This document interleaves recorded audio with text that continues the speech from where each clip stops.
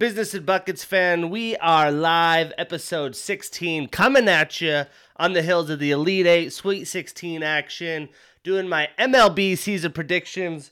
As you can see, I got my Angels swag, getting ready for opening day. I'm so excited for baseball. I'm happy it's back, ready to rock. Hopefully the Angels can bring this guy to the playoffs as he deserves. But before we jump into sports, let's talk a little bit about Fueled supplements. I know here in Seattle we had a nice sunny evening, and warm weather is right around the corner. That means less clothing and bathing suits and days on the water. So get your summertime shine with Fueled Supplements' advanced thermogenic and feel-good formula, Showtime.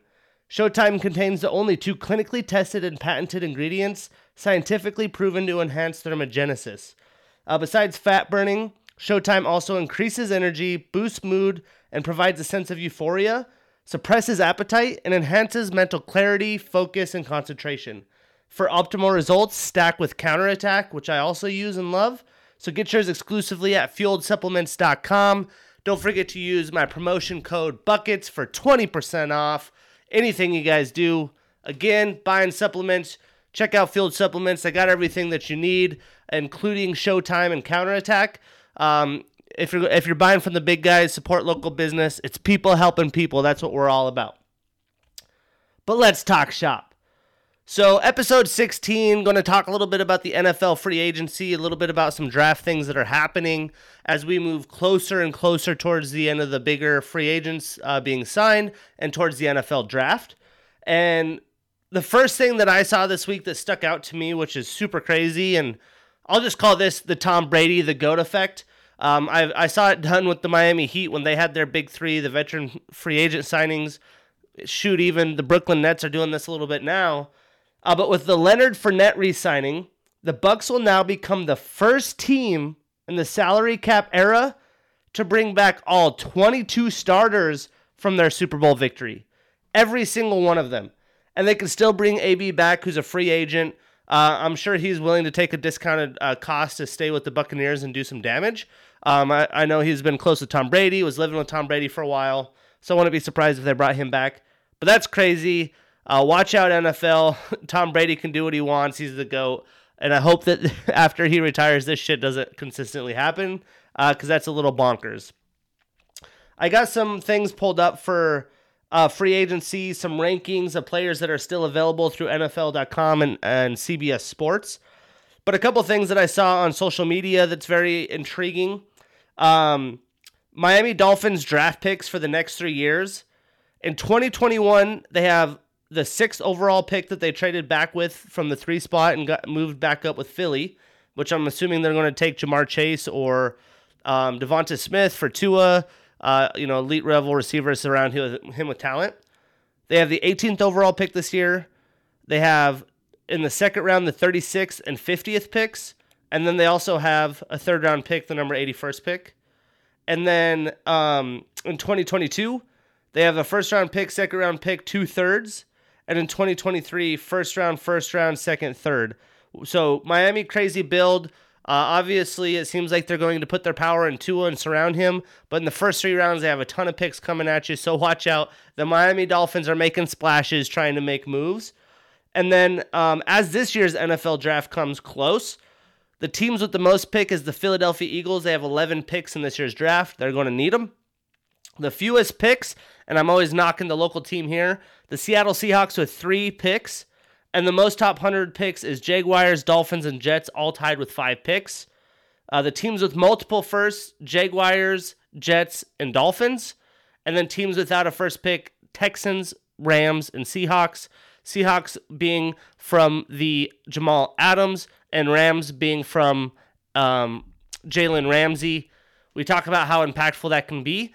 The Seahawks tend to draft pretty shitty first-round picks anyways, but lack of drafts for some bigger names and some of those teams on their way up. Lots of picks, lots of action coming at you. But let's discuss the free agents that we have.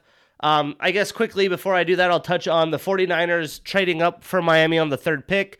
They're saying that they still want to live with Jimmy Garoppolo, but they have one of these quarterbacks that they really like. Everyone's thinking Trey Lance, as they already think it's Trevor Lawrence 1, Zach Wilson 2. So Trey Lance 3. Some people think Mac Jones. I don't necessarily agree with that. In the division that they have, there's tons of edge rushers. The defense is a pretty brutal league. I think they should draft linemen. They signed Trent Williams, who's a little bit older and injury prone, to a bunch of money. This would guarantee them a high-level draft pick as a lineman because they were a little bit further back and potentially might not have got the better lineman available. So who knows what's going to happen, but supposedly it's a quarterback. Shanahan's definitely got a lot to do and, as a big-time coach, needs to make something happen. Pretty much the whole coaching staff in that division, which is one of the most brutal things I've seen in a long time.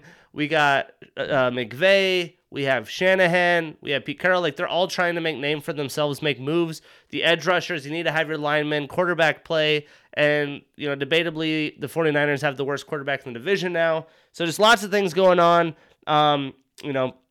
Like I said, they think it's going to be Trey Lance. I think they should do linemen. Personally, they probably won't. As their brass has said, they like somebody, but let's talk free agents. Some guys that are still available that if you're a football fan and you're like, damn, we could really use some positions, this is the time teams get some bigger names on the down low, get them on the cheap, and potentially can get, if you're the Buccaneers or a Super Bowl contending team, someone on a pretty minimal contract just to help you win. And majority of the big names have been signed, let's be honest, but according to CBS Sports, the highest ranked guy available is Melvin Ingram. He's 31 years old. We know what he's done as an edge rusher. I mean, this guy is the animal. He did come off injury, but I'm sure he'll help a contender as edge rushers are a commodity in the NFL. Alejandro Villanueva, he's a lineman who played for the Steelers. Had a pretty piss-poor season last year. To me, honestly, I don't really want to re-sign him as a Steelers fan. He's 32 years old, but I'm sure he'll go somewhere, if not the Steelers, on a very low team-friendly contract. Moving down to 45, we have Eric Wilson, a linebacker in his prime for the Vikings, a guy that I do like. And I feel like the secondary wave of pass rushers and linebackers are going to be probably the rest of this week, as it is today, Tuesday, March 30th.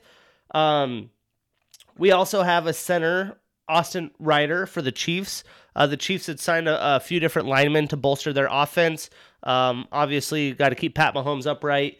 Potentially he can return, but I would assume somebody would want to hop on the Ryder train there. And then Russell Okung, the famous tackle trade away from the Seahawks. I can't remember for who at the time. But 32 years old, still has a lot left in the tank, another lineman. Richard Sherman still out there after a very good year, high performance at 33 years old. We have Aldon Smith, edge rusher, big-time player. Obviously had a few years off. He's only 31 years old. I would love him to go to a lot of different teams. Even, staying with the Cowboys is a great fit. Brian Poole, the cornerback, 28 years old, solid corner. I wish the Steelers had money to do that, but we just don't have the free agency money, but he's an animal. Ryan Kerrigan, edge rusher from Washington football team. He's always been one of my favorite edge rushers. I think he's massively underrated. There's the likes of KJ Wright, big-time player for the Seahawks. He said he wouldn't take a team-friendly contract, but again, a lot of linebackers here, a lot of edge rushers that I expect to sign very soon. Rashad Breeland, 29 years old, cornerback. James Conner, 25 years old, running back. I feel bad for the running backs and even the receivers. With COVID and the salary cap being lower than teams expected before COVID, they're not getting, very friendly contracts, especially the running backs. Marlon Mack, the guy that I was so hyped on free agency, returned to the Indianapolis Colts 2-year, $2 million, I think, or maybe 1 year, $2 million. Really cheap and expensive contract. Clearly, there's no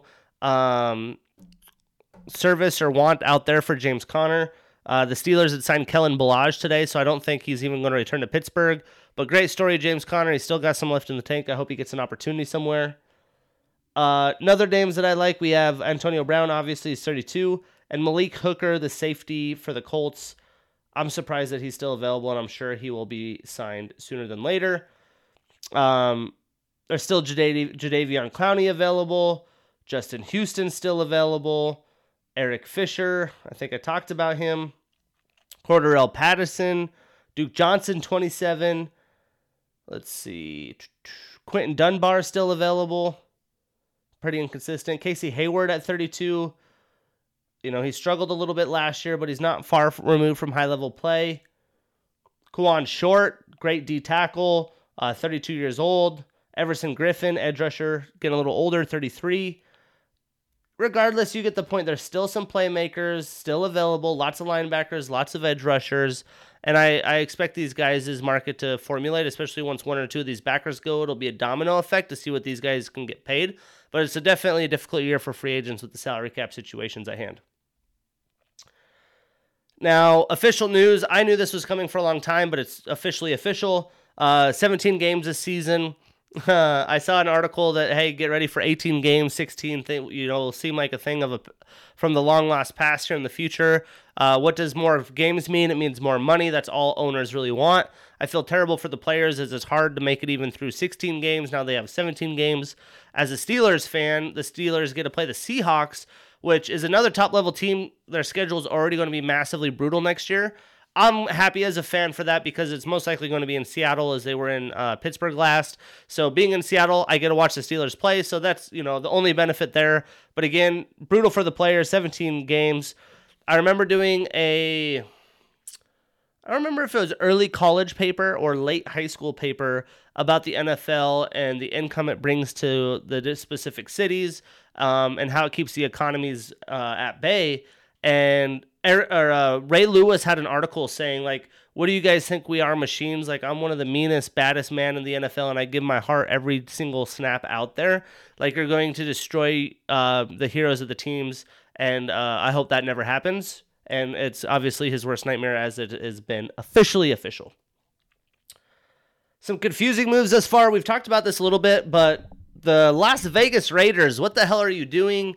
Really dumped on some O-linemen. Paying for Kenyon Drake when they have Josh Jacobs. I thought that was kind of a mystery. They said they want to use him as a receiver. I mean, whatever Mayock and Gruden's got going on, either it's going to be a hot pot of mess or they're going to figure it out and surprise us all, but I'm just still super confused by the moves that they have going on. Some of the big moves I did like, I have talked about this, was the Patriots getting Jonnu Smith and Hunter Henry, multiple tight end combinations and packages. They love that. And if Cam Newton is indeed the starting quarterback for the season, I know he likes tight ends, and it'll be easy for him to be able to roll out and get those tight ends in the open space.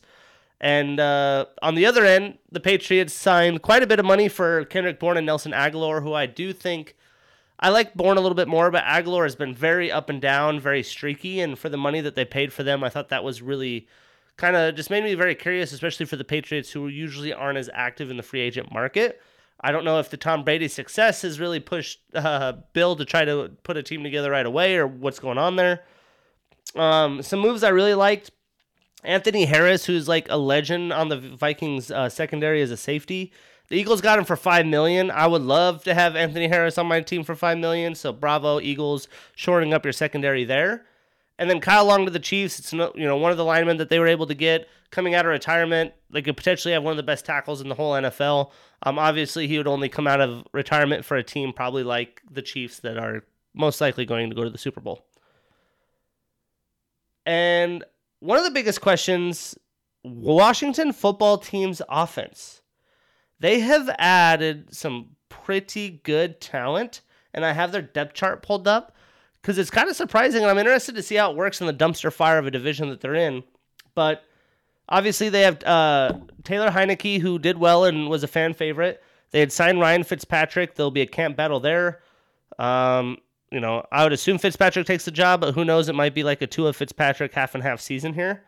They have Antonio Gibson as a starter, obviously. J.D. McKissick and Peyton Barber and Lamar Miller as backups.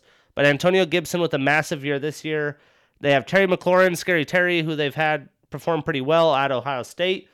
Curtis Samuel they signed, another speedster who could do a little bit of everything.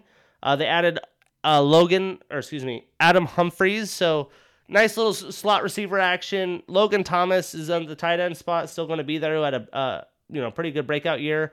So I'm interested to see how this offense can do, as this isn't an offense that I thought would be scary at all, but they do have a lot of speed and some weapons, and I'm interested to see how they perform. Obviously, they can still draft weapons as well.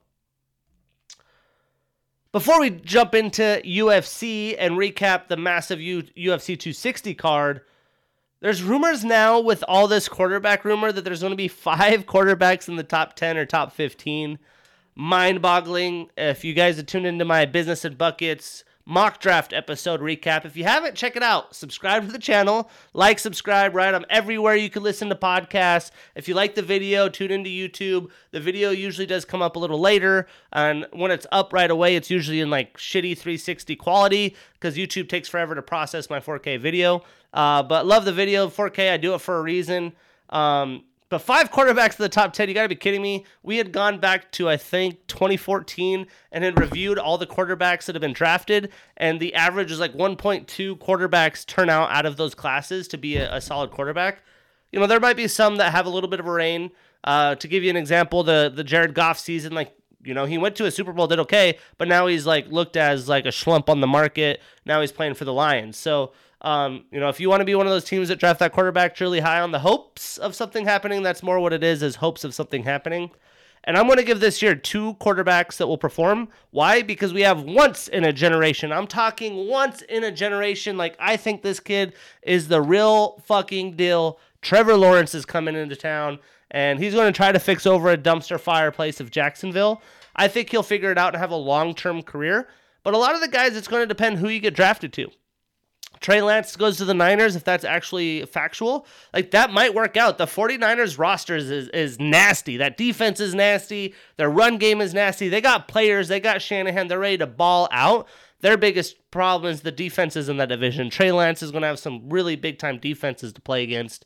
But like Zach Wilson, if he really does go to the Jets, good fucking luck, bro. Like, I didn't think that highly of you anyways. You know, everyone's oohing and on over pro days and big throws. It's like, well, no shit. They're about to be NFL quarterbacks. Like, social media, it's just funny how people overreact because now we get data and insight to everything. But let's just pump the brakes, guys. Sorry to be the buzzkill, but Zach Wilson is not going to bring the Jets to the glory land.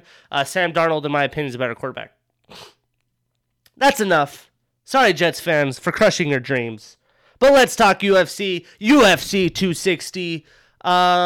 Not a huge prelim card in my book. If you guys have been tuning in, you guys are MMA fans. Love it, right? Business and Buckets at Podcast Buckets on Twitter. I'll be tweeting. I'll be on MMA Twitter trying to build my brand there. I have a lot to say. I'm very educated. I'm super excited to be able to get more fight fans in. And fight fans have been supporting Business and Buckets this far, even though we're on episode 16. But the prelims, like I said, as you guys know, there's only a few fights that I really care for. You know, I don't know every single fighter on the roster. I don't watch the PFL quite often. I don't watch, I'll be tuning into the One Championship on TNT, but I don't watch all these foreign things. I usually am mostly a UFC guy. I do watch the Contender Series, Ultimate Fighter when they have it, and that brews up a lot of talent that I like. It's like the farm system, right? Especially the Contender Series of late. But I'm not going to go through and talk about every single fight. Some of these fights are just like, there's a lot of people in the UFC, and it's just not a lot I'm not going to sit there and waste our time talking about every single fight when I don't think much of them matter. A lot of the fights I'm talking about are people that I think have a chance to move up that'll be in the UFC for a long time, not in and out, or people that are like in their first fight that I don't have a clue about. But sometimes I watch it and I'll talk about it on the pod because like, oh shit, this guy does have an opportunity. I didn't know about him, but on the recap, let's chat. All right, let's talk about this guy. Like, I think he's the real deal. So the first fight that caught my attention was the Nurmagomedov fight versus Jared Gooden, Abubakar. Unanimous decision. Obviously, you know, he's part of Khabib's camp. Does well with him. Khabib going for Coach of the Year here. Gooden got gassed. He's a big guy, lots of muscle, just wasn't able to hang.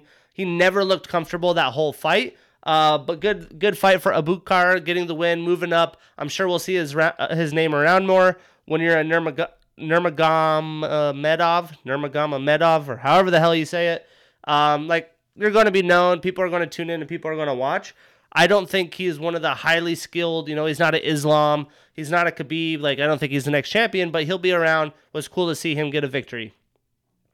In the women's fight, Miranda Maverick, man, unanimous decision over Jillian Robertson.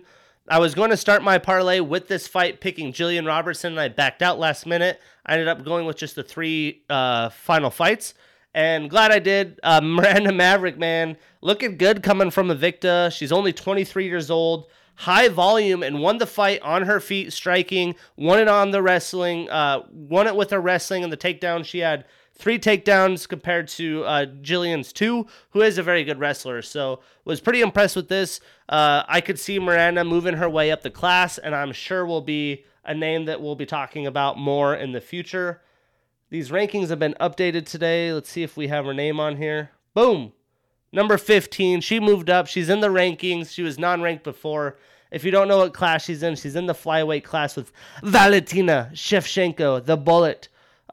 Pretty good class, unlike the 145, the featherweight, or even the bantamweight. The top 15 is pretty tough. But from 1 to 15, this flyweight class is actually pretty solid. And I do think the strawweight class is pretty solid as well, which Zhang Weili is holding the title of, and she gets to fight Rose Thug Namajunas soon.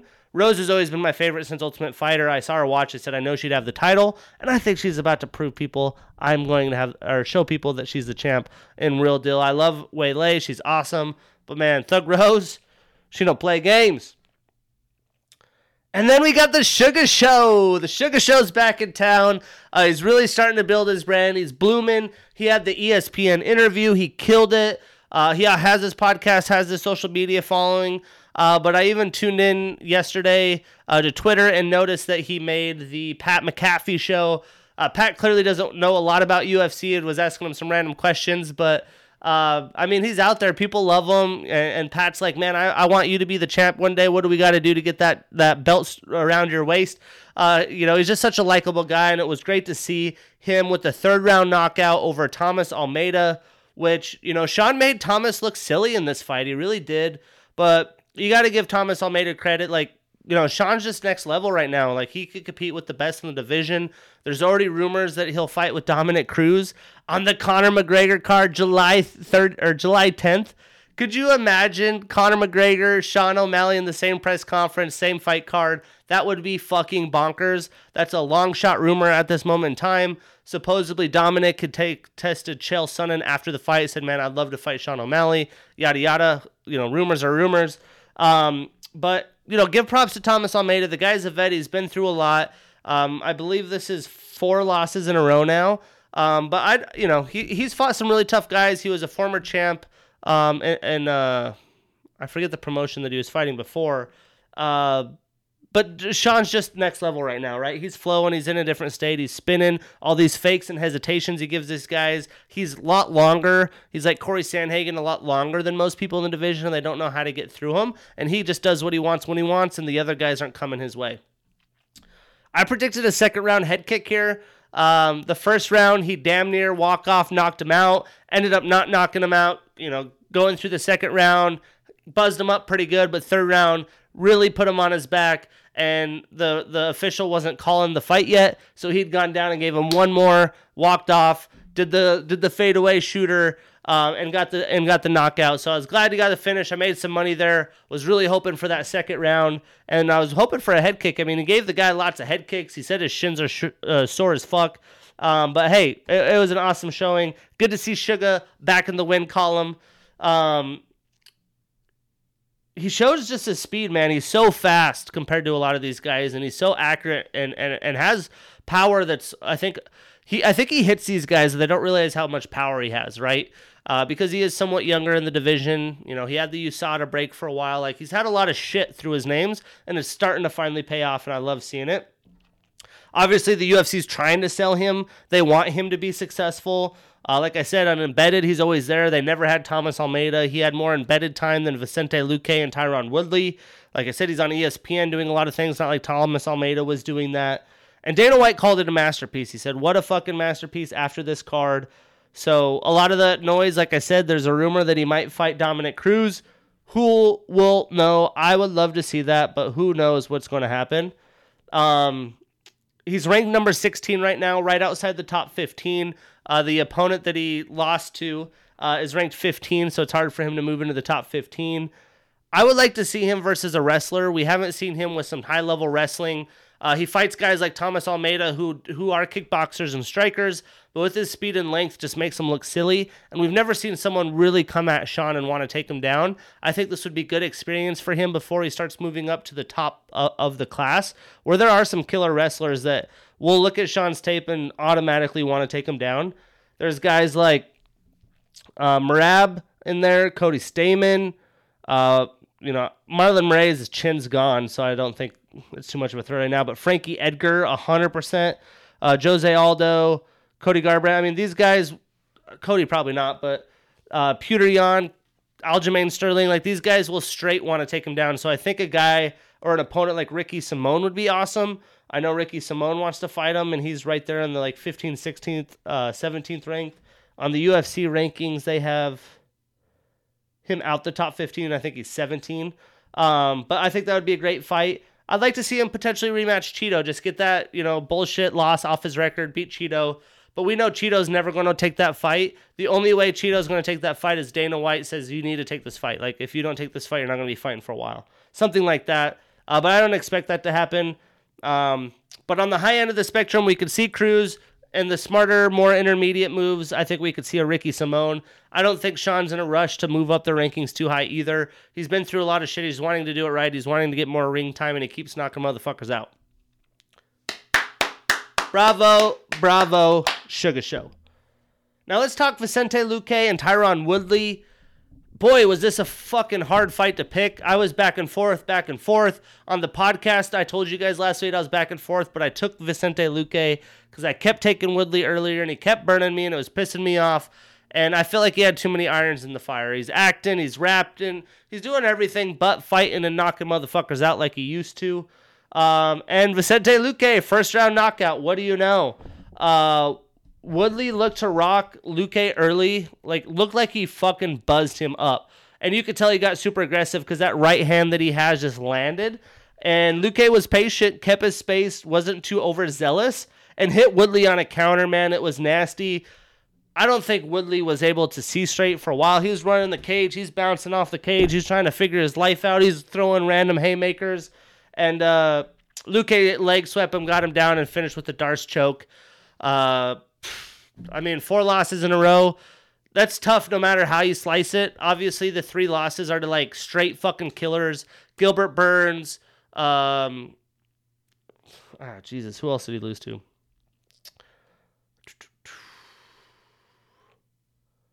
Was it Colby? Anyways, he lost to 3, Kamaru Usman, Gilbert Burns, and somebody else. And now he's fighting a guy that's quite lower ranked. I thought maybe he would have enough in the tank to do it, but it looks like he's damn near retired. Even Dana White had hinted towards his retirement. He's now ranked 10th in the welterweight division, and Vicente Luque actually jumped all the way to fucking 6th. He moved up 4 spots. But yeah, at 38 years old on a 4-fight loss streak, where does he go from here? I have no clue. Potentially retirement, or he fights a couple Joe Schmoes or up-and-comers. But it sucks to see a guy that was so dominant. He was that guy in the division. He wasn't quite like Usman is now, but he was that guy. You didn't want to fuck with Woodley, and here he is. The fighting game, it's just really tough. What do you do for me lately, and who's next? Who's next? What's next? That's all the fans care about.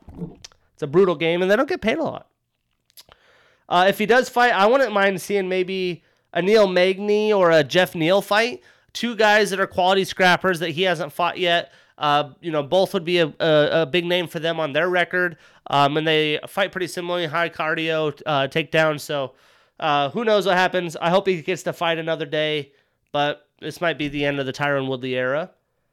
And then Vicente Luque, I would love to see him against Li Jingliang. I would love to see any motherfucker in this division versus Li Jingliang, to be honest. Li Jingliang, if you don't know, is currently ranked 12th. I don't believe he has a fight booked. I looked up this yesterday, couldn't find anything. The guy's a fucking stud, and he'll throw down with the best of the best. I think it would be a good fight to see him fight Luque. I wouldn't mind seeing Vicente Luque fight Michael Chiesa, even though I think he'd whoop his ass. Isn't Damian Maia retired? Why do we have Damian Maia at number 9 or 8 on the rankings? Let's see what Google says. Is Damian Maia retired?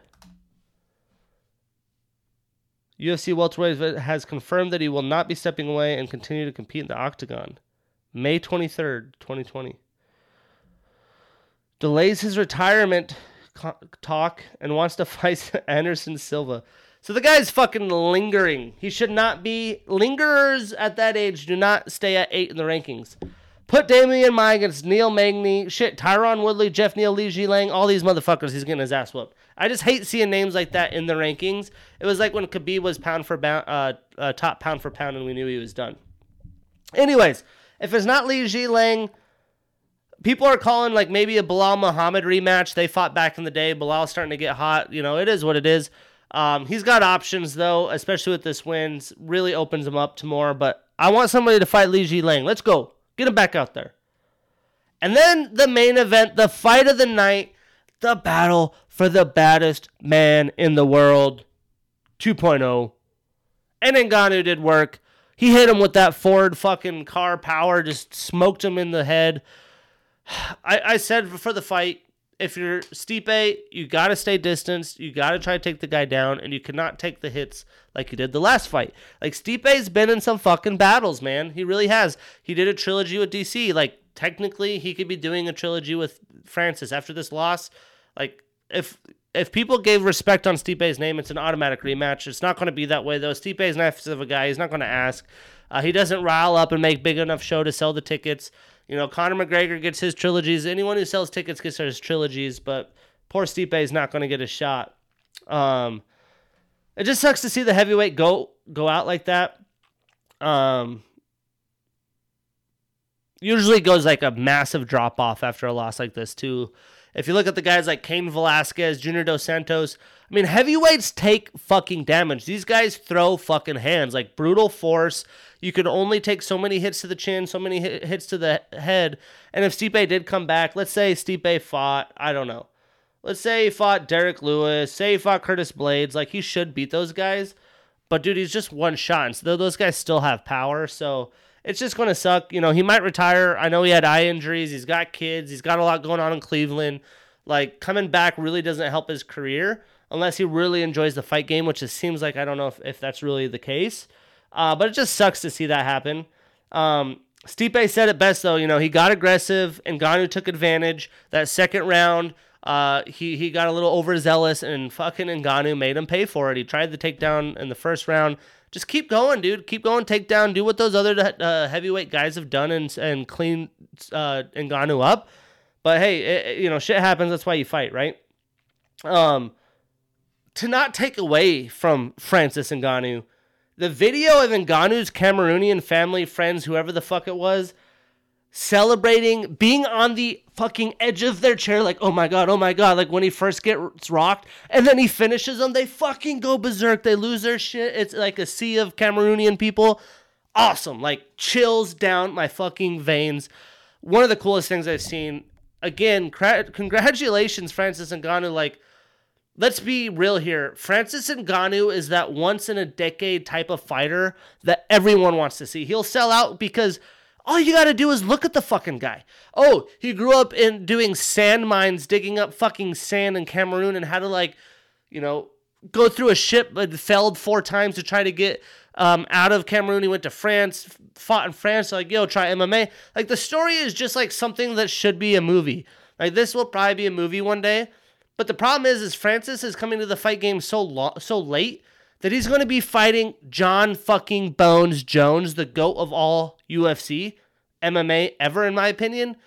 John Jones is going to take him down right away and do what he does. Like, I hate to say it, like, Francis is going to lose the fight if John is the next fight. But holy shit, Francis is such a big sell. Like, probably the last big sell like this was Brock Lesnar, right? Big motherfucker, WWE guy. Like, everyone expects Francis to, like, get over here and take their soul out of their body, like, every single fight.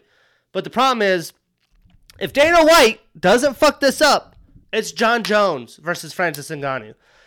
There's, you know, contractual issues right now. John still hasn't got the contract. He's gained all this weight to move to heavyweight. He abandoned his light heavyweight title. He's not fighting. Now Dana's saying you're scared to fight Francis. Like, God, it's so much drama. The UFC and a lot of fighters have left, like Demetrius Johnson, which is like, I would say the third best UFC fighter overall. I'm going John Jones, Anderson Silva, Demetrius Johnson, GSP. That's my Mount Rushmore. And I love DJ, but he left because it's just politics now. Who can sell? Who can talk more shit? Who can just put on this fake fucking profile? I mean, look at the Kobe Covingtons, the fucking Henry Cejudos. They're trying to do this ugly ass thing because they have to get paid, to get the fights, to do what they want. Like, you got to play the game, and it's a sick fucking game. It really is. But, man, it's just brutal. The way the UFC is, and even John Jones, the GOAT of all time, like the guy signed by Nike, the dude that's the fucking dude is having issues, and Dana White's pulling his fucking teeth out. It's just it's a brutal business, man. I really hope it's John Jones. He deserves it. I'd put my fucking house down. Like, if any of you guys come at me, that fight's announced, tweet me, message me, I'll fucking bet you asked. Like, John Jones is getting that fight done. Let's say John Jones doesn't, though. What's our options? You want to see Derek Lewis? Did you guys see Derek Lewis versus Francis Ngannou's first fight? It was one of the worst fights I've ever seen. It reminds me of Kimbo Slice's fight with that Alexander guy. I forget his name. Has like triple traps. And there's just two big buff guys that never did anything the whole fight. Sure, maybe it was Ngannou early in his career. Derek Lewis said he had back problems at the time, which I know he did have. So, I mean, there's a lot of different things that come in play here. Maybe it's an awesome fight, sure. But, like, he's already ended Curtis Blades. He trains with Cyril Gane. He's going to want to avoid that fight if all possible. And to be honest, that might be the best fight. Like, Cyril Gane's a fucking beast. Volkov, Rise, and Strike. Like, he's already ended these guys. So, if you're a fight fan, you want John Jones. You want John Jones. I don't want Derek Lewis. I don't want anybody else. The only other fight that might be appealing is Cyril Gane, and he's not going to want to fight him. It just sucks that we're sit up in this position after a fight like this. I'm sure the John Jones things will go on. It's just a bunch of drama, right? Like I said, we got social media. We're on Twitter. We're seeing the headlines. Chael Sonnen stirring up the pot. Oh, shit, what did DC say? Oh, shit, what did Ariel say? We we're all over the fucking place. And it might not even happen. It might be John Jones' book tomorrow. Like, who the fuck knows? But people are getting paid, right? Connor's getting paid. Dustin and Connor about to get a fat payday. Pay John. Like Dana White, pay fucking John. John's fucked up. A lot of people fuck up. He's fucked up a lot of times, but pay the man. He deserves it. Let's see. What else do I got to say here? Outside of that, the next UFC, we got 2 weeks coming up. It's an early card. It's UFC on ABC2. I think it's also on ESPN. But, terrible news today. Darren Till has to pull out, broke his collarbone. Fucking just devastated me. Darren Till and Martin Vettori was going to be a fucking banger. I'm going to Arizona that weekend. It's an early card. We're going to watch that. Probably Top Golf. Then I got a Suns game that night. They're playing the Wizards. Got Chris Paul versus Russell Westbrook and Bradley Beal, as long as he's healthy and back, which he should be. Like, this is going to be a banger. But good news. When shit happens, call Big Mouth. Motherfucking Kevin Holland said, I already accepted the fight. Like, he's coming in after Derek Brunson loss, trying to get his name back. I love this guy. Like, the guy's fucking crazy. I put all my chips in on his table when I shouldn't have. I should have known Derek Brunson's going to whoop his ass because he's a talker. He's not the best fighter, though, right? Like, not top fucking 3 fighter. Put all my chips in the Holland bandwagon. Brunson whooped his ass. I'm like, damn it, that's what I get. But he's back. Like, whether the guy is a real contender or not, like, the fact that he's doing this shit, I love that. The UFC needs more guys. Oh, shit, this happens? Dude, how much weight do I need to cut? Yeah, put me in. I'll figure it out. I'm all about it. I'm becoming a bigger Kevin Holland fan just for the fact that he's down for whatever. I could tell you what, if you look at my friends groups, half of my friends groups, I don't have a big friend group anymore, man. I'm almost 30 years old. Turned 29, July 9th, 29 years old. No, I'm not that old, but my group is probably 10 or less people, to be honest. And half of them have the same trait. They're fucking down for whatever. Hey, you want to go to Phoenix and catch a Suns game and a Diamondbacks game? Yeah, I'm down for whatever. Yo, you want to go to Dallas during COVID and watch the Steelers game? Yeah, dude, I'm down for whatever. Like, down for whatever, that's a huge thing. Kevin Holland is down for whatever, and I fucking love it. But I hope that happens. It seems like Vittori's fight just has to sign off. I'm sure he will. He's trained hard. He needs to get paid. Like, these fighters got to get paid. You can't just pull out. That fucks everything. So hopefully he saves the day. But, man, heart's broken. Darren Till, come back. We want to see you back in action. But, hey, maybe your boy Adesanya's pumped. He's like, this is exactly what we needed. Heal up. You're going to fight me now for the championship. But anyways, sad news. We have 2 weeks until the next UFC card. So next week we won't talk fights. And then we have don't forget the DJ card coming up April 7th. We'll talk about that. DJ and Eddie Alvarez fighting. Who are they fighting, Shane? I don't know. I don't watch one UFC. I don't know these dudes. I'm betting on DJ. Eddie, probably not. But DJ, let's go. All right. Now we got NBA. The trade deadline, baby. The trade deadline came and is gone. Quite a bit of action. I had a friend that's not, he's more into the NBA because he hangs out with me and I'm just a sportsaholic. I'm like, oh, give me those sports. What's happening Tuesday nights? I need those sports, right? Like I was watching the Angels spring training before this, watching Elite 8 action. Michigan's playing UCLA. Gonzaga beat the brakes off. USC. The Pac-12, overrated. I know they got the good matchups. They made it through. But, if you thought USC is going to beat Gonzaga, you're fucking crazy. Anyways, I was talking to him about the trade deadline. He's like, holy shit, I saw all these names getting all these updates. I didn't know it was that active. It's like, yeah, bro, this ain't the NFL. NBA happens. Contending teams make moves, and they go all in. And then you got teams that aren't contenders like the Bulls that make just random-ass moves all the time. But let's talk a little bit about some of these trades. The Jazz add shooting depth. They add Matt Thomas. Most people are like, who the fuck is this? Well, he's another three-point shooter. If the Jazz didn't have good enough three-point shooting, they added another three-point shooter. Does this mean, holy shit, he's going to be a star player for them in the rotation? Probably not. This is more of a future move. But, maybe injuries happen or in the playoffs you need an extra guy to come in. He'll come in and make shots. They beat Cleveland by 30-plus points the other night. He got in. What did he do? He made three-pointers. He shoots 42%. 41.6, something like that. But anyways, they got him for nothing. Terrence Davis went to the Kings. They got a lot of guards. Not too sure what's going on there. But regardless, Jazz got Matt Thomas. I'm cool with it. It was the last roster spot they had. 7 players and a 3-team trade. The Bulls got Daniel Tice, the starting center for the Celtics, who have no center now. Javonte Green, Troy Brown Jr., and cash considerations. The Celtics got Luke Cornett, Moritz Wagner, and the Wizards got Daniel Gafford and Chandler Hutchinson. Yeah, I don't know what to think about this one. I didn't think that the Celtics would want to get rid of Daniel Tice unless they got another center in the mix. They got Cornett, a shooter. Wagner, decent center, played okay. He came out of Michigan, had a good tournament run until they got blown out by the Villanova squad, because that's my squad.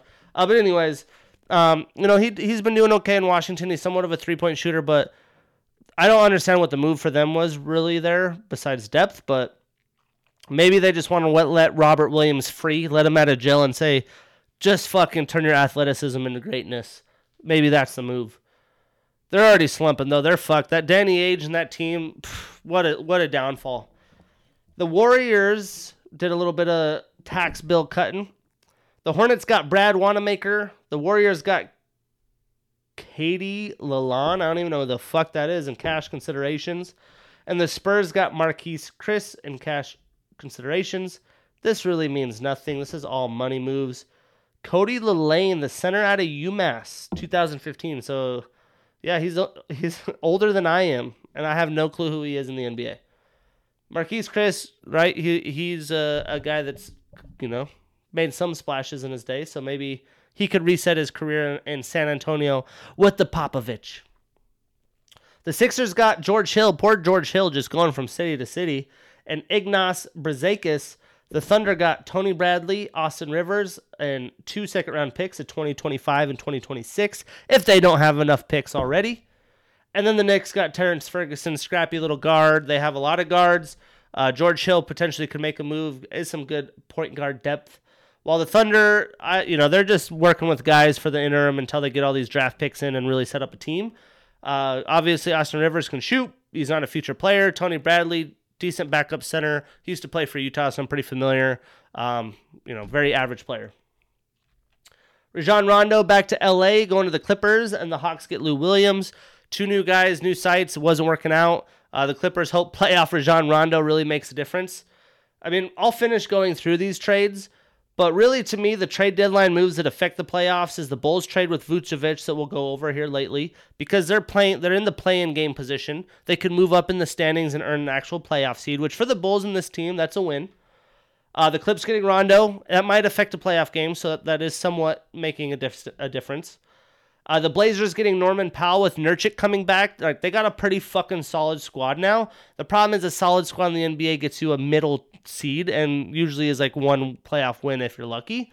Evan Fournier going to the Celtics. Very bad debut. We'll talk about that later, but he might help them with a couple wins. But they lost Tice, so yeah, I'm still confused about that a little bit. And then Aaron Gordon to the Nuggets definitely makes them a more well-rounded team. But is it going to do enough? I don't think so. But those are impactful. Nothing really crazy through the deadline. And let's not forget buyouts. Andre Drummond to the Lakers. I think that's one of the bigger moves. They needed backup center depth. The guy is a straight fucking rebounder, can play decent defense. And then LaMarcus Aldridge stacking up to the Nets. Everyone wants to go play with KD. Give me some KD sniper. Well, he got his wish. He's playing for the Nets. He's pretty old, past his prime, but I'm sure in that Nets, they need depth. Like, he'll probably make an impact, and we'll see some games where, like, fuck, that really did make a difference. All right. Oh, sure. I would click into the next website. Other trades that had happened. We had the Mavs getting J.J. Redick and deal with the Pelicans. Gotta love JJ. He's getting old, but he can shoot. Shoot. And they're a commodity in the NBA. It's going to help them spread out the floor. They got Nicolo Melli as well. And in return, the Pelicans got James Johnson, Wes Iwundo, and a 2021 second-round pick. Houston deals Oladipo to Miami.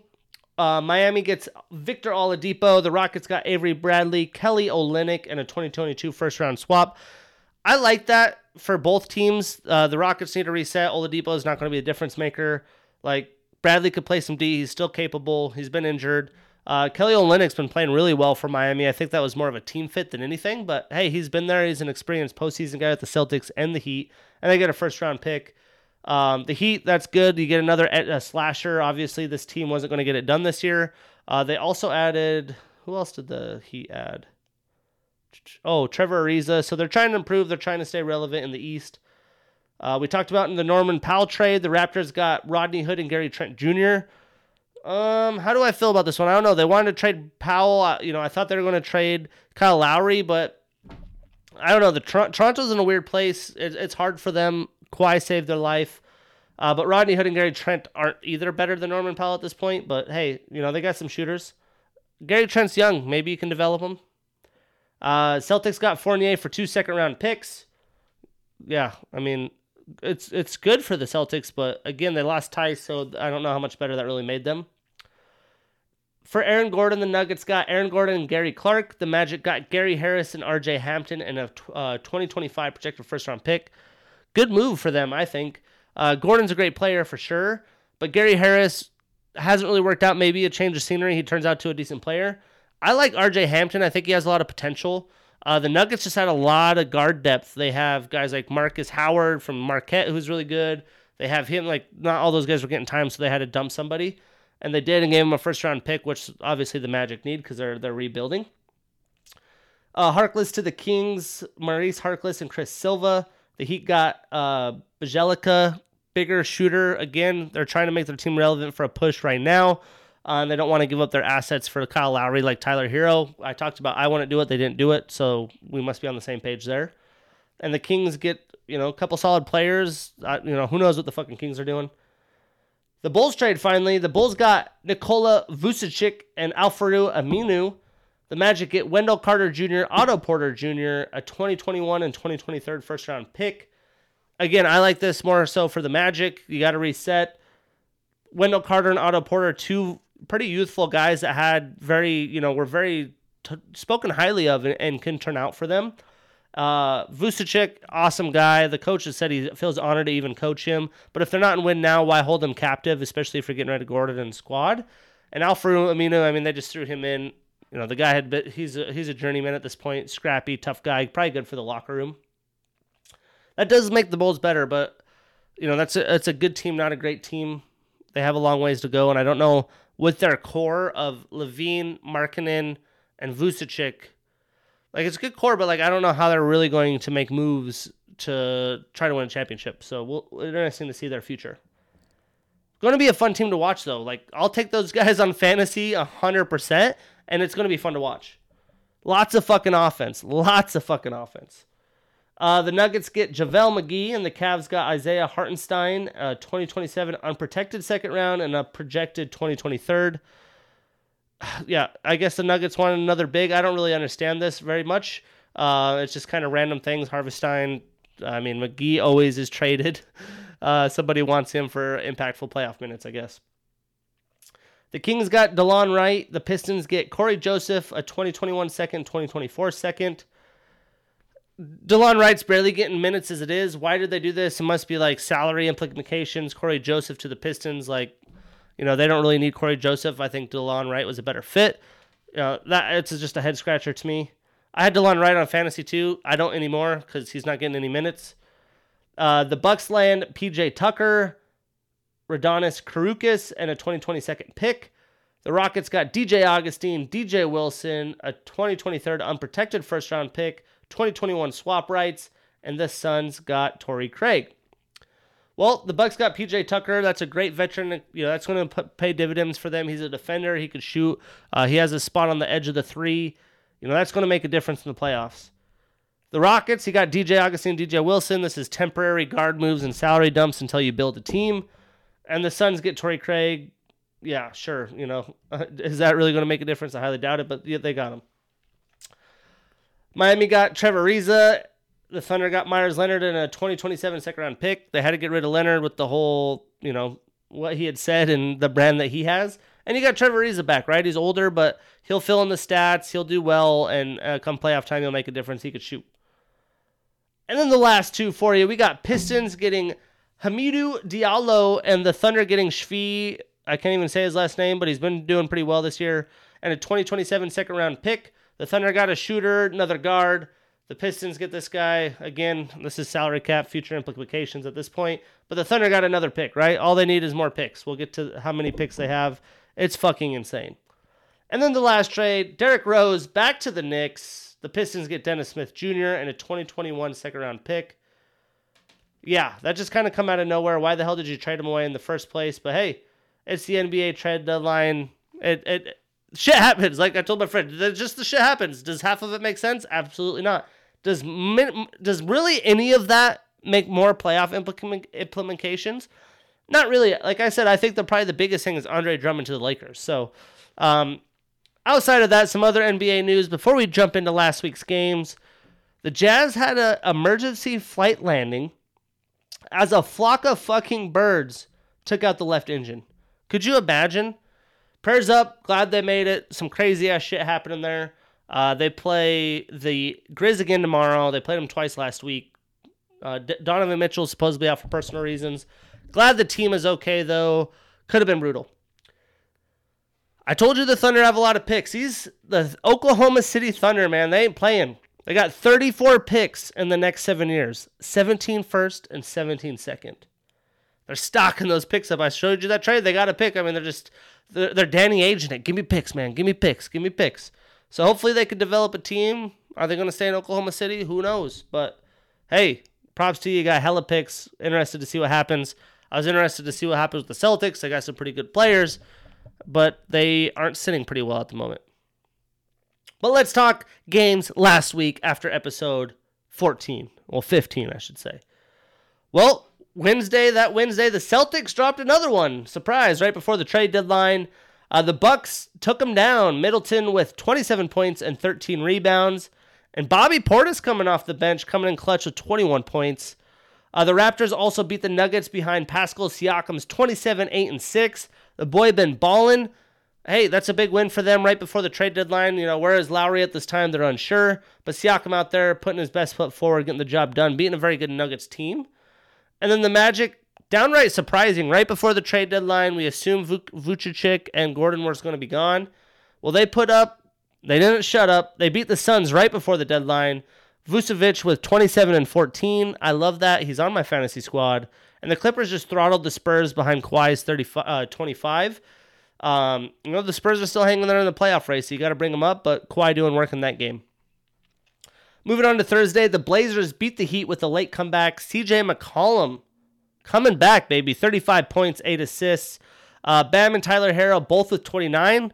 Just couldn't get the job done with Jimmy Butler. I was watching that game. It was pretty much Miami with a pretty good lead throughout the fourth, but Portland, man, if they're anywhere close, they're going to strike back, and CJ McCollum was definitely the hero in that one. Clippers beat the Spurs again, this time without Kawhi, and Reggie Jackson turned up with a 28-point game. Good win for the Clippers, tough loss for the Spurs as they keep slipping. On Friday, the Suns got their revenge versus the Raptors, and the Celtics got their revenge on the Bucks. Tatum went off 34-7-6. And hey, Robert Williams, right? He's playing well as a starter. He had 7, 9, and 6, borderline triple-double stat line. But they're going to need this guy to go berserk if they really want to move up and be a true contender, because the Tice thing still has me confused. The Heat dropped another close one to the Hornets. Rozier with 26. And Malik Monk off the bench snapping for 32. Like, okay, this guy can hoop. I added him on the waiver wire a couple weeks back in fantasy, so I'm not mad. Obviously, with LaMelo out, these guards get more opportunities. Nuggets took down the Pelicans. The Joker with 37, 6, and 9. This guy just puts up every single night. And Zion with 39 points, 10 rebounds. Wasn't quite enough, but if you guys remember a few episodes back, a couple weeks back, I was knocking Zion for averaging like 4-something rebounds. It wasn't enough. He's been putting up more rebounds. They've been getting more wins. 39 and 10. What a stat line, even though the Nuggets got the dub. And then the Jazz beat the Grizzlies. Mitchell had 35, 5, and 6. And John Morant with a cool 32 and 11 assists. And a potential first-round matchup, right? We're looking at 1 and 8. There's the play-ins, obviously. But then they beat him again Saturday, and Donovan scored another 35. So looking like the Jazz got their number, which should be expected. I've been knocking the Jazz for their chemistry and their play recently, but they're looking more like that hot team. They've been smoking lower-level teams, but we'll see what happens as they play. I believe it's the Nuggets and the Suns back-to-back here in a couple weeks, which their second-half schedule is pretty easy, but that's like, okay, let's see what they can do against some contending teams, some higher-level teams. The Blazers squeaked by the Raptors without Kyle Lowry. Not because he got traded, he stayed, but because of injuries, having some foot issue. He's really been struggling the past few weeks, and I don't know if that affected the trade that they wanted to do or what. But CJ with 23 and Dame Dalla with 22. And Nurkic back in the lineup. New acquisition, Norman Paul there, looking good, looking like a good fit. Pretty solid team, good moves by the Portland Trailblazers. The Nuggets beat the Hawks with Aaron Gordon in the starting lineup and 6 players all over double digits. Good team effort for the Nuggets, beating the Hawks. Hawks, like I said, sneakily up there in the rankings, playing well, so good win by the Nuggets. And then moving into this week, the Wizards upset the Pacers on Monday without Bradley Beal, and he is the leading scorer in the NBA, ladies and gentlemen. So they didn't just beat the Pacers. They took it to them without their highest scoring player and the highest point per game player in the league. But Westbrook went crazy. 35 points, 14 rebounds, and 21 assists. 21 and 14 rebounds as a guard. Like 6'1", or whatever, 6'4". And that's fucking crazy. Props to him, but Pelicans giving the Celtics another loss without Jaylen Brown in the lineup. They're slipping, man.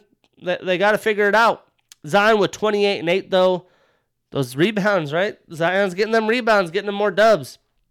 And then the Heat beat the Knicks to get back on the winning track. They've been slipping of late as well. Jimmy Buckets with a nice 27, 5, and 6. And somehow the Pistons beat the Raptors with Lowry back in the lineup. And they had 6 players with double digits. Sadiq Bey being one of them, going 5 from 7 from deep. Love seeing Villanova guards do well. This guy can shoot. I knew when he was at Nova he was going to translate very well. The Pistons got himself a baller, a hooper, and a shooter. Poor thing. Plays in Detroit, though. The Clippers cruise past Milwaukee without PG-13. Tough loss for the Bucks. Marcus Morris leading the team with 25 points. Man, if you're the Bucks, you can't be losing without PG-13. Those Bucks just they can't win those big games, man. They usually don't. And upcoming this week, Tuesday tonight, is Hawks versus Sun, which is going to be a very good measuring stick for the Hawks, right? The Suns playing really good ball right now, second in the West. Obviously, AD and LeBron being out has helped them move up, and the Clippers battling in and out injuries as well. But Chris Paul really helping that team get their shit together. That's going to be a good game. And then Wednesday, we got Heat versus Pacers. Both been slipping in the conference, man. They're in the Eastern Conference. They can move their way up. That's a big game. New players for the Heat. And then Mavs versus Celtics on ESPN. Big game for both teams. Both teams are on the outside looking in. I mean, they're on the bottom looking in. But they gotta do better. They have too much talent. That's going to be on national TV, so we'll see who can choke there. And then Bucks versus Lakers on ESPN as well. Obviously, the Lakers don't have their stars in that game, but it'll still be a fun game. And then Bulls versus Suns to cap off the evening, which will be a lot of fun to see. And the Bulls' new squad is capable of. Vooch has played one game there. But yeah, like I said, the Bulls are kind of like the Pelicans. It's almost must-see TV for me at this point, even though they aren't a true contender. But they snap off. Levine snaps off. I like Laurie. Kobe White moving to the bench, but they got some hoopers for sure. Moving on to Thursday, the Warriors play the Heat. The Hawks versus the Spurs, and the Nuggets versus the Clippers, all playoff teams. The Nuggets versus Clippers is on TNT. This could be a future playoff matchup. The Nuggets adding Aaron Gordon to the mix. It'll be fun to watch him play on the squad on TNT. You have to watch the TNT games. You got to watch the crew in the show. I believe Warriors and Heat's on earlier in the day, but yeah, that Clippers Nuggets big game on Thursday. Moving into the end of the week. Friday, the Warriors versus the Raptors, the Mavericks versus the Knicks on NBA TV, all playoff teams, the Hornets versus the Pacers, both teams trying to keep pace, especially the Hornets without LaMelo. Their other guards are stepping up, but they're scrapping for playoff positions. Hawks versus Pelicans, Bulls versus Jazz, Bucks versus Blazers on NBA TV. That's going to be a doozy.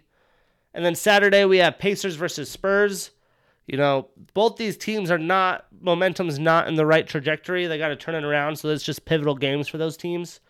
And then Sunday, we got Lakers versus Clippers on ABC. Would have been awesome. ABC probably thought so too. Obviously no LeBron, no AD. But Hornets versus Celtics and Warriors versus Hawks on NBA TV. Lots of shooters. You got Trae Young. You got Steph Curry. That will be a fun game. And then coming into the week before episode 17, we got Knicks versus Nets, the Battle of New York on NBA TV. I'm sure KD won't be back yet. Hopefully Kyrie's playing. And then Jazz versus Mavs, star-studded game. Moving into Tuesday, we got Bulls versus Pacers, Pelicans versus Hawks, 76ers versus Celtics on TNT. I wouldn't expect Joel Embiid back, or Embiid, however you want to say his name. I feel like he's still a couple weeks out, but I know he is playing. He is getting some contact in, so who knows? But either way, 76ers versus Celtics, especially with the way the Celtics are playing. They need to get a win. They got to be able to beat them without Joel, and we'll see what can happen on TNT with Candace Parker, Dwayne Wade. That'll be a fun one. Shaq and squad, Adam Lefko. Memphis versus Miami. Memphis scrapping for playoffs. Bucks versus Warriors on TNT. If the 76ers Celtics got you intrigued, well, the Bucks versus Warriors is going to be even more fun. Lots of big star-studded names in that game.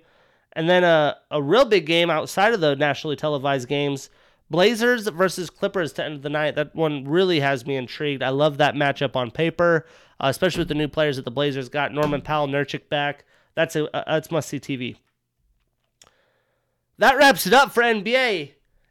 It's March. It's still March 30th, and that means March Madness. We're going to dive into the Sweet 16, talk Oregon State, talk Elite 8, coming at you. Let's get it. So the Sweet 16, I had to put in another parlay. I had to try to get some money back. It didn't really work out. I had to try. But before we dive into that actual Sweet 16 games, couple quick news pieces here. Shaka Smart leaving Texas, the team that I had picked to win the whole damn tournament. Why? I don't know. No, I did know. I did really honestly thought they had it. I did the whole bracket breakdown for you guys. But that's not good for Texas. Texas is in trouble. If he's already on his way out, it's like, okay, cool. He just went there for his resume and to help his boy Mark Coleman, who he recruited, and now he's gone. Dark day for Texas. Their sports programs are in the dumps. They got to get their shit figured out. Tough news for them as Shaka's out of Texas. When it comes to the Sweet 16, I was probably most forward looking to the Loyola Chicago Oregon State game.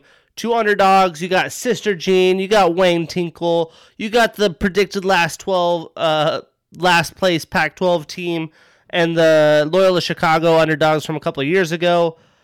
I was super excited for it. what a great performance by that Beaver defense. They did not let Chicago get comfortable at all throughout the game, and really just captured the win there, from top to bottom. Very impressive performance, and I'm so proud and happy for the Tinkle family. Once again, you're making moves. I saw an article that he helped each Pac-12 program get a $500,000 they weren't expecting, so the Pac-12 better be happy as well. And the Pac-12 keeps winning, baby. Funny stat on Sister Jean. She was born when Babe Ruth hit a triple and drove in 2 runs the same day. So that shows you she's been around the block for a while. Baylor handled Villanova the way I expected. Well-fought game by Jay Wright and squad from the season they've had, the injuries, being underdogs. I'm proud of their performance. Baylor's a really good team. They have really athletic guards, and no surprise there. At this point, I hope they win it all.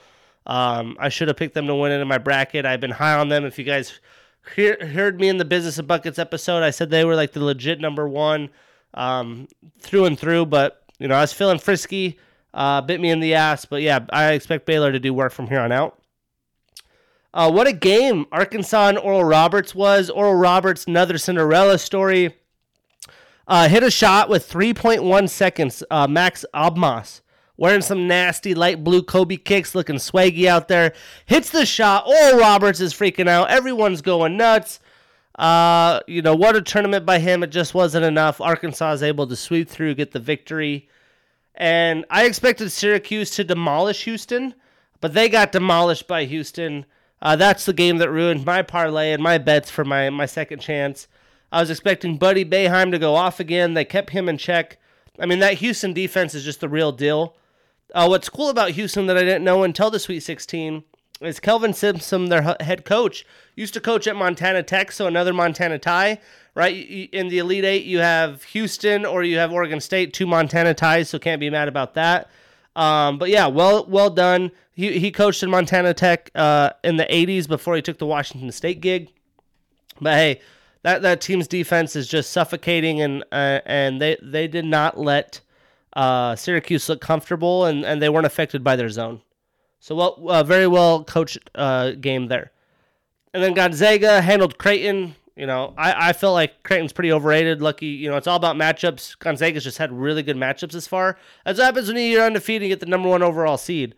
But yeah, they cleaned house with Creighton. Not a very good performance by Creighton.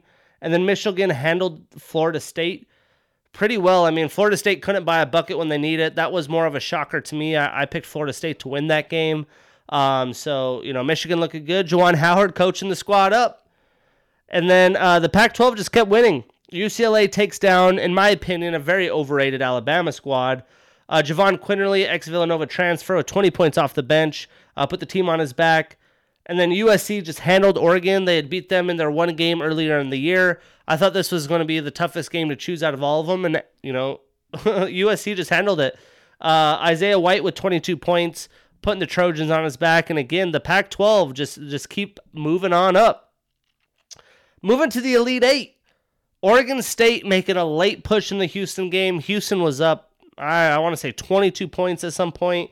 And Wayne Tinkle and the Beavers did not back down. They battled, they scratched, they clawed their way back into this game.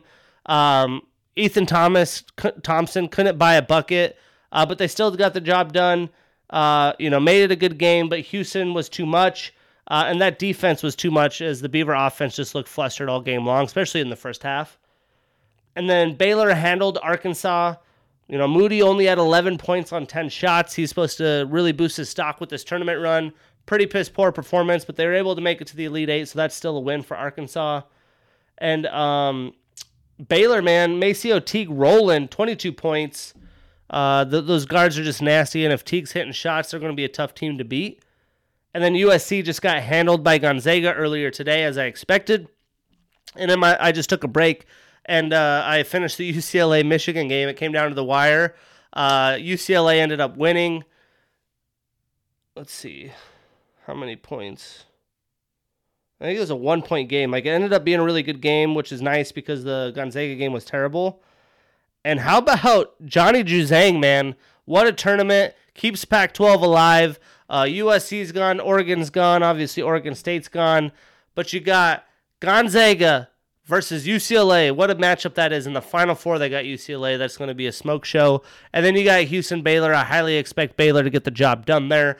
That will be the Saturday Final Four games, and then the championship will be done on Monday evening, I believe, around 5. So that's the Final Four. We got Houston. We got Baylor. Could be a good game, especially with the way Houston's defense been playing. They are a 2 seed for a reason. I've been calling them overrated all year. And then Gonzaga. Man, UCLA, Juzhang are going to really have to have a big game here. I would take the spreads for both winners, Gonzaga and Baylor. I don't know what those spreads are yet, but it sucks that the Final Four is this way. It doesn't suck if the underdogs win. That makes a cool story, but I expect the number 1 seeds to handle business. And I honestly would have expected Gonzaga to whoop Michigan's ass as well. Without Isaiah Livers, it's just tough. Too much for them to overcome. Too much offense for the Zags. What a showdown that could be on Monday, though, right? We're talking Gonzaga, Baylor, the true number 1s all season long. Like, you could have predicted that a long time ago. That's probably the best game and matchup out there, but to be determined. Only time will tell. And before I jump into MLB, I got my Trout jersey on. I got my season predictions ready. I got a cool update while taking a break. Let's see what date it is. We got Nate Diaz back in the octagon fighting Leon Edwards. Everyone's bitching about Leon Edwards. He can't get a fight. Well, he got Nate Diaz. That's coming up on UFC 262 in May, which is a 5-round non-title co-main event. I think they said it's the first non-title 5-round co-main event in UFC history. Nate Diaz, Leon Edwards. I'm fucking pumped. Can't wait for that. Fight fans are going to be happy. But let's talk MLB. I did my season predictions. I'll break down the divisions, go into the playoffs, and give you guys my postseason heroes, who gets the awards. I always like to do mine right before the season, before I look at ESPN or whoever else you look at for predictions, do my predictions. Then I like to compete and see how I stack up. I've been doing this probably since like 2010 on football, basketball, and baseball. And I haven't been able to do a season prediction with you guys because we started in the midst of NBA and NFL season. So guess what? This is the first ever professional sport season predictions by your host, Shane Gillette. MLB season predictions. Let's get it. So AL East, going to be a tough division. Lots of fun. Toronto with a bunch of new names. Tampa Bay somehow consistently just wins. And New York, we got the Bronx Bombers. Like, Jesus Christ, if Stanton and Judge are healthy, they're going to be a handful, especially in that small park that they have. So I got the Yankees finishing first, followed by the Rays. That was a tough decision. You put Toronto, you put Tampa Bay. Just looking at their starting rotation, their bullpens, and the offensive talent, with the youth that Tampa Bay has, I think that's going to give them the edge. And Toronto's going to have a pitch-perfect season, which, hey, they're not even in Toronto. I believe they're playing in Buffalo or potentially Tampa Bay. It's just going to be a mix. Maybe they go back to Canada. It's just going to be a lot. They have to have that good mix of veteran leadership and youth work at the same time. I just put my chips in Tampa Bay. Every time I bet against them, they prove me wrong. So we got Yankees 1, Rays 2nd, Blue Jays 3rd, and then I got Boston and Baltimore. Baltimore had a pretty good run in a shortened season last year. I just don't expect that. You look at their pitching, it's like, what the fuck? So that's how I got the AL East shaken out. Moving to the AL Central, another good competition at the top. I mean, Chicago with all the youth that they have, Tony La Russa back in town. You got Minnesota, who's always at a wild card. They're always battling, scratching. They have a good mix of pitching and offensive firepower. And then you got the Kansas City, who surprisingly is building like a pretty solid fucking team. It reminds me a lot of the team that had won the World Series, small ball lineups and good pitching. But I'm going to go with the White Sox first, the Twins second, Kansas City Royals third, followed by the Indians without their man Lindor, and Detroit finishing last in the AL Central. Moving on to the AL West, that's my division, the Angels division. We used to own it, now we don't. Now we're usually a third, fourth place finisher, but I think this year it changes. I think this division's pretty much more up for grabs than it's been for a while. Houston losing Springer, battling the boos now with the fans back. Who knows what's going to happen there. But I got Houston still finishing. They have too much talent. They still got Correa. They still got Altuve. They still got Yordan Alvarez. Like, they got players. Brantley stayed. Verlander's probably going to be out for the year, but they still have good pitching. So I got Astros, and second place was a tough one. But I got my Angels, man. Watching Ohtani this spring, I got my hopes up. As long as he stays healthy, I think that's the key to their season. But I think that'll give them enough wins to be in that high 80s, low 90 win column, which will barely etch them over the Athletics, who had won the division as a sleeper last year. The Astros had gone further into the playoffs. But I got Astros, Angels, Athletics. Then I got Mariners and then Texas last. I like the youth that the Mariners have. I think they're a couple of years out, but I like what they're building, and I think they'll scratch away some wins. Going to the NL East, another fun division. Probably, I would say, the most competitive division from top to bottom. I have the Braves finishing first. They just have way too much offensive power. Their pitching's pretty well-rounded. It was tough for me with the new acquisitions that New York has. I think New York's such a big limelight, though. They're going to choke a little bit this year, and they're not going to win as many games as their talent probably should allow them to. So I got Braves still finishing at the top of the NL East. I got Mets second. And this was really a toss-up. Each one of these teams, I think, could really get thrown in the flourish here. I got Phillies finishing third, Nationals fourth, and then the Miami Marlins last, which I had said to myself before I did the predictions that the Miami Marlins are probably going to be like midst of the division. Obviously, they were a super surprise last year in the shortened season. They have a lot of youthful talent. Sixto Sanchez isn't starting the season in their starting rotation, but I assume he'll come back in there. Lots of youth there. I really like Sandy Alcantara. I just really like the team, but that division's so damn competitive. Even you look at the Nationals, they still got players, man. The Phillies, I thought were going to sell out this year. I thought they wouldn't re-sign JT Realmuto and team. They kept re-signing players, so that's how I got to shake it out. I got Braves, Mets, Phillies, Nationals, then your Marlins. But yeah, this is going to be a high win total division, absolutely. Moving to the NL Central, more of a weaker division in my book. I got the Cardinals finishing first. Arenado, they're pitching. I think Flaherty comes back into ace form. You got the Cubs. This is like their last year. I think the players just, they want to prove what they're capable of. The guys like Chris Bryant, Javi Baez, like, I'm sure they're like, fuck this. Like, who do these guys think we are? Like, we're ballers. We're going to put it together. So I think they could sneak up a second place finish over the Milwaukee Brewers. But the Brewers got Yelich. He'll be coming back a full force, I'm sure. Last year with the shortened season, sometimes it takes guys through some slumps to build that momentum. So I think a lot will be different with this longer season. But I do have the Cubs over the Brewers just by a few games. And then I got the Reds and then the Pirates, who are going to be pretty brutal. But I got Cabron Hayes on one of my fantasy teams, so hopefully he balls out like he's supposed to. But yeah, not a very solid division with the NL Central. I think the Cardinals take that pretty easily. And then moving to the NL West, this is the battle of like the two heavy hitters. You got the defending champion Los Angeles Dodgers and this new, I think, fan favorite team. Like, I want to watch the Padres. I want to watch Tatis fucking throw bat flips and crank homers and say fuck the old school unwritten rules. Like, how could you not enjoy that? So, this is going to be fun to see how that shakes out. But I hate saying it as an Angels fan. Like, you guys see this, right? Like, I'm not biased. But the Dodgers are too good. They're going to take the division. The Padres are going to get second. And then I got the Giants in third, the Rockies in fourth, and Diamondbacks finishing last. The bottom of that division is pretty bad. The Padres and the Dodgers are going to be stacking up wins against those teams. But I just think the Dodgers have too much. I just watched the Freeway Series in spring training. Like, their offense is so fucking deep. Their pitching's deep. They got closers. Like, it's just, there's too much talent to be had there. Adding Mookie Betts really just took them over the edge. And Corey Seager, man, if you guys are playing fantasy baseball, get Corey Seager on your squad. That guy's an animal, and he's about to be running for damn near MVP this year, I think. He's my favorite player on the Dodgers.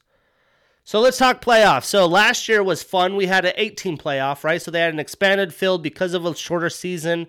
I was hoping they'd carry that over. It can change. I read that it can change, but as of now, it's back to the old format. You got your 3 division winners, 2 wild cards. I play for the one-game wild card showdown, which is fucking intense if your team makes it. It's like your ace versus our ace. Let's see what we got. And, as an Angel fan, that sucks because the odds of us making it is a lot lower. and we're just wasting Trout's glory days, and he's never going to play in October.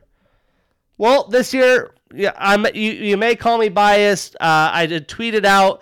I had bought MLB TV this year for the first time in my life, and you get to watch spring training games. So I watched almost all my spring training games during work because I'm working from home. Throw it on while I'm working. And, Ohtani's he's just too fucking good, man. I put money on him for AL MVP. I have them getting a wild card, them and the Rays, which leaves out Minnesota. It was hard for me to leave out Minnesota. Everyone's super high on Toronto, but I think they're going to go through some shit this year. So I think they're a year out. But yeah, Toronto, you could, damn near put in there. Shit. You could even put the A's or the Royals there. Like, those are two small markets that always fucking get to find a way to win and prove these big teams wrong. But I got the Tampa Bay squad up against the Los Angeles Angels of Anaheim in the wild card in the AL. And then the NL, you got to put the Padres in.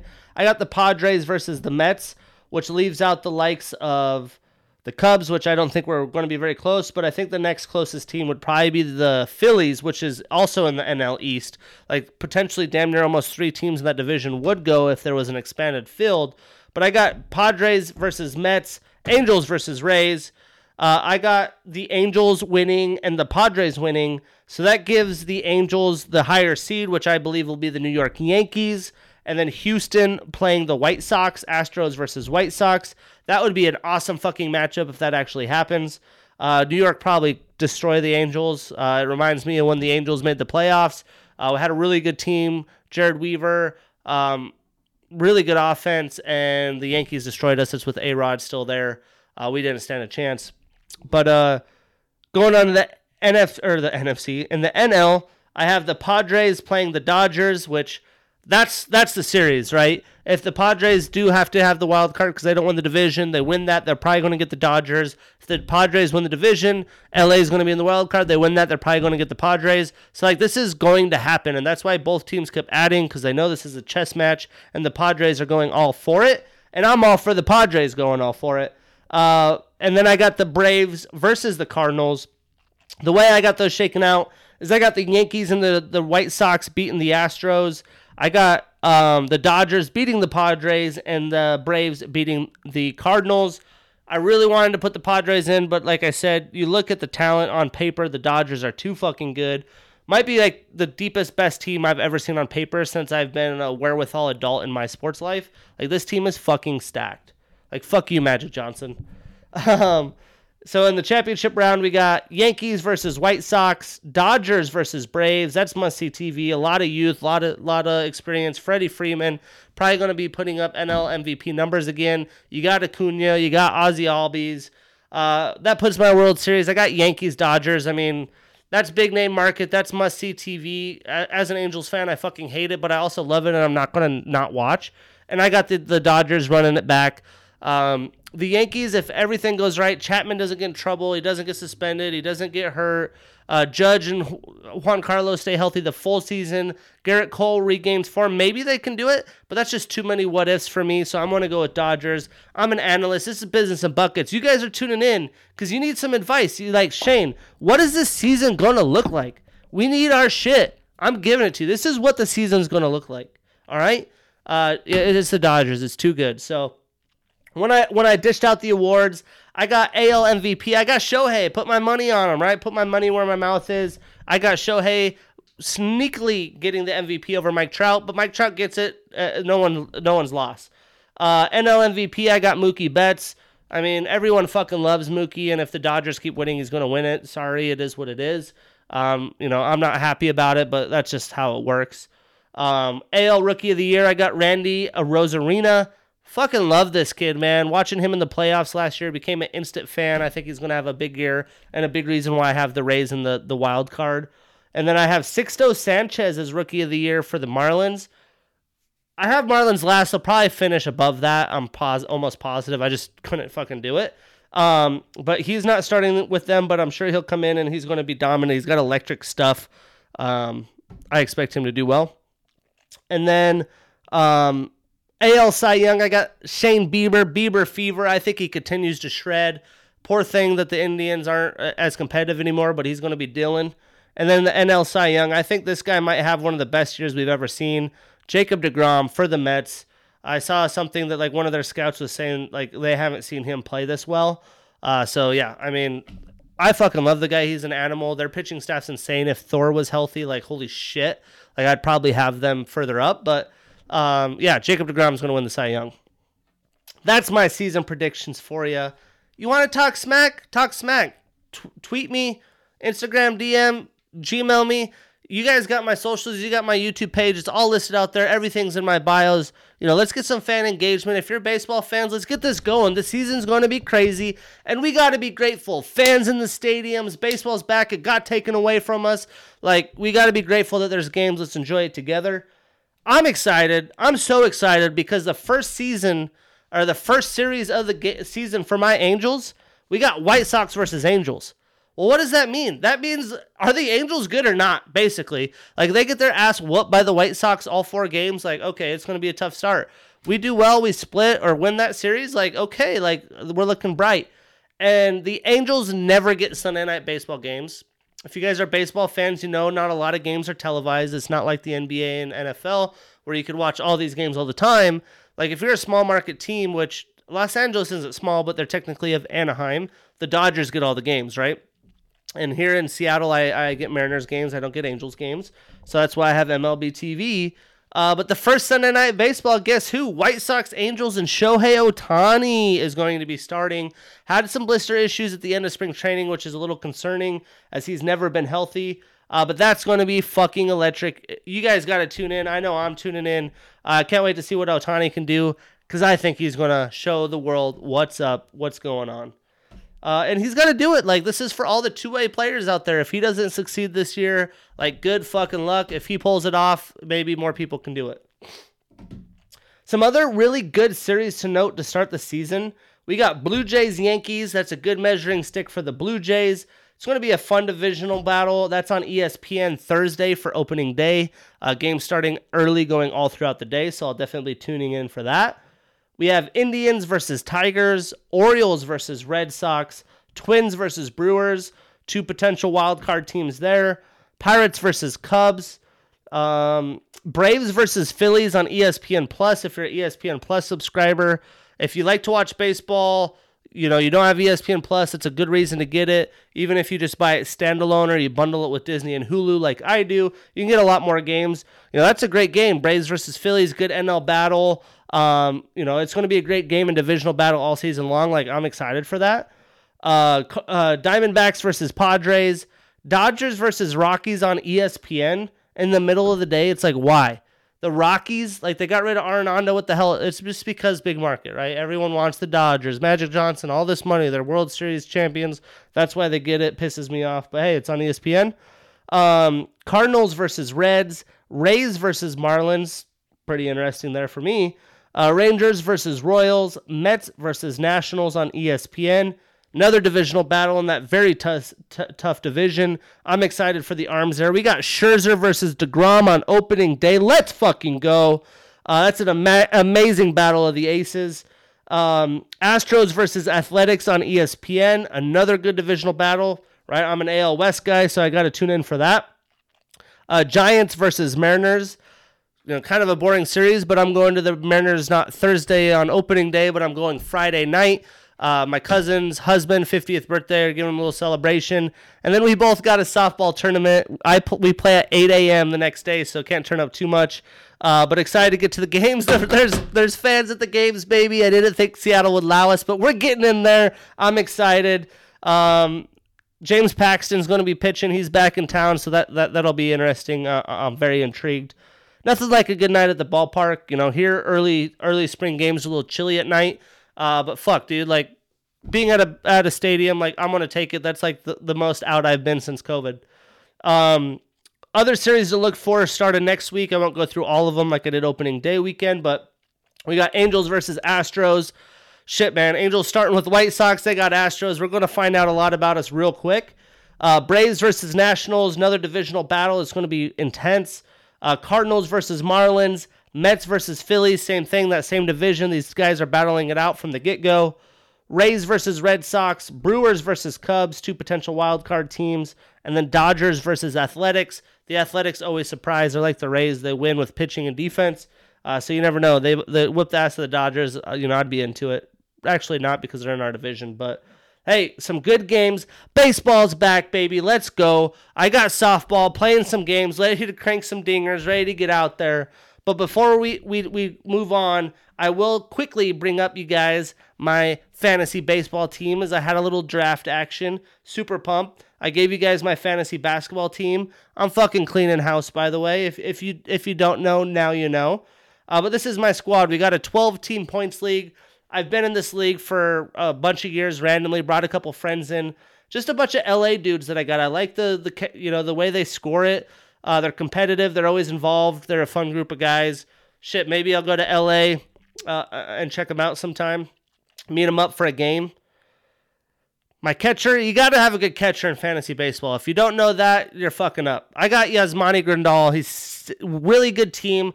I like players with good teams that are competitive, that you could feed off the energy of that lineup. Well, the White Sox lineup is fucking nasty, and Yasmani Grandal is a really good catcher. He also has first base eligibility, but I like getting catchers a little bit early so I don't have to worry about him for the rest of the year. Jose Abreu, first base, another White Sox. Good team, good lineup. AL MVP last year.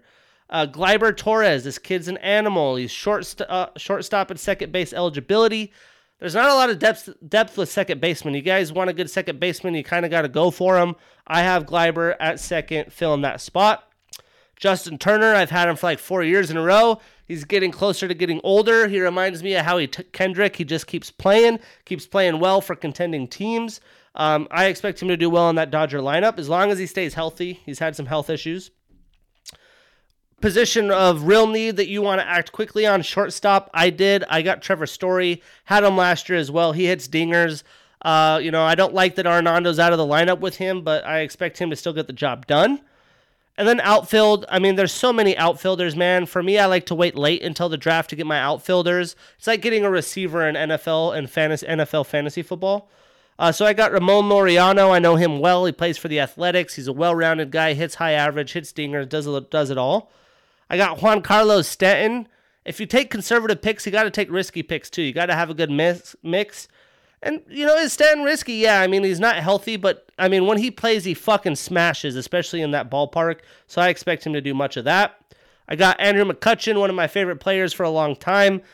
He looked like he was reinvigorated last year. The Phillies are, still going for it this year. They re-signed a lot of players. So I got my guy, McCutchen. And then I got Shohei Ohtani as an offensive player. He's only a utility guy as an offensive player, and I also drafted him as a pitcher. You have to draft, both Shoheis. I changed my team name to Show Me the Money, like Shohei. Show Me the Money. He's my utility. I got AJ Pollock on the bench, another outfielder that I think looked really good in the short season that's going to have a big year because he was kind of a disappointment coming into the Dodgers. He had been hurt, but I like Pollock. He's consistent. I got some old reliables, so I had to mix it up a little bit. On my bench, I got Cabron Hayes, that third baseman prospect for the Pirates that looks, pretty electric. They got rid of Josh Bell, but this is supposed to be the next guy to build the franchise around.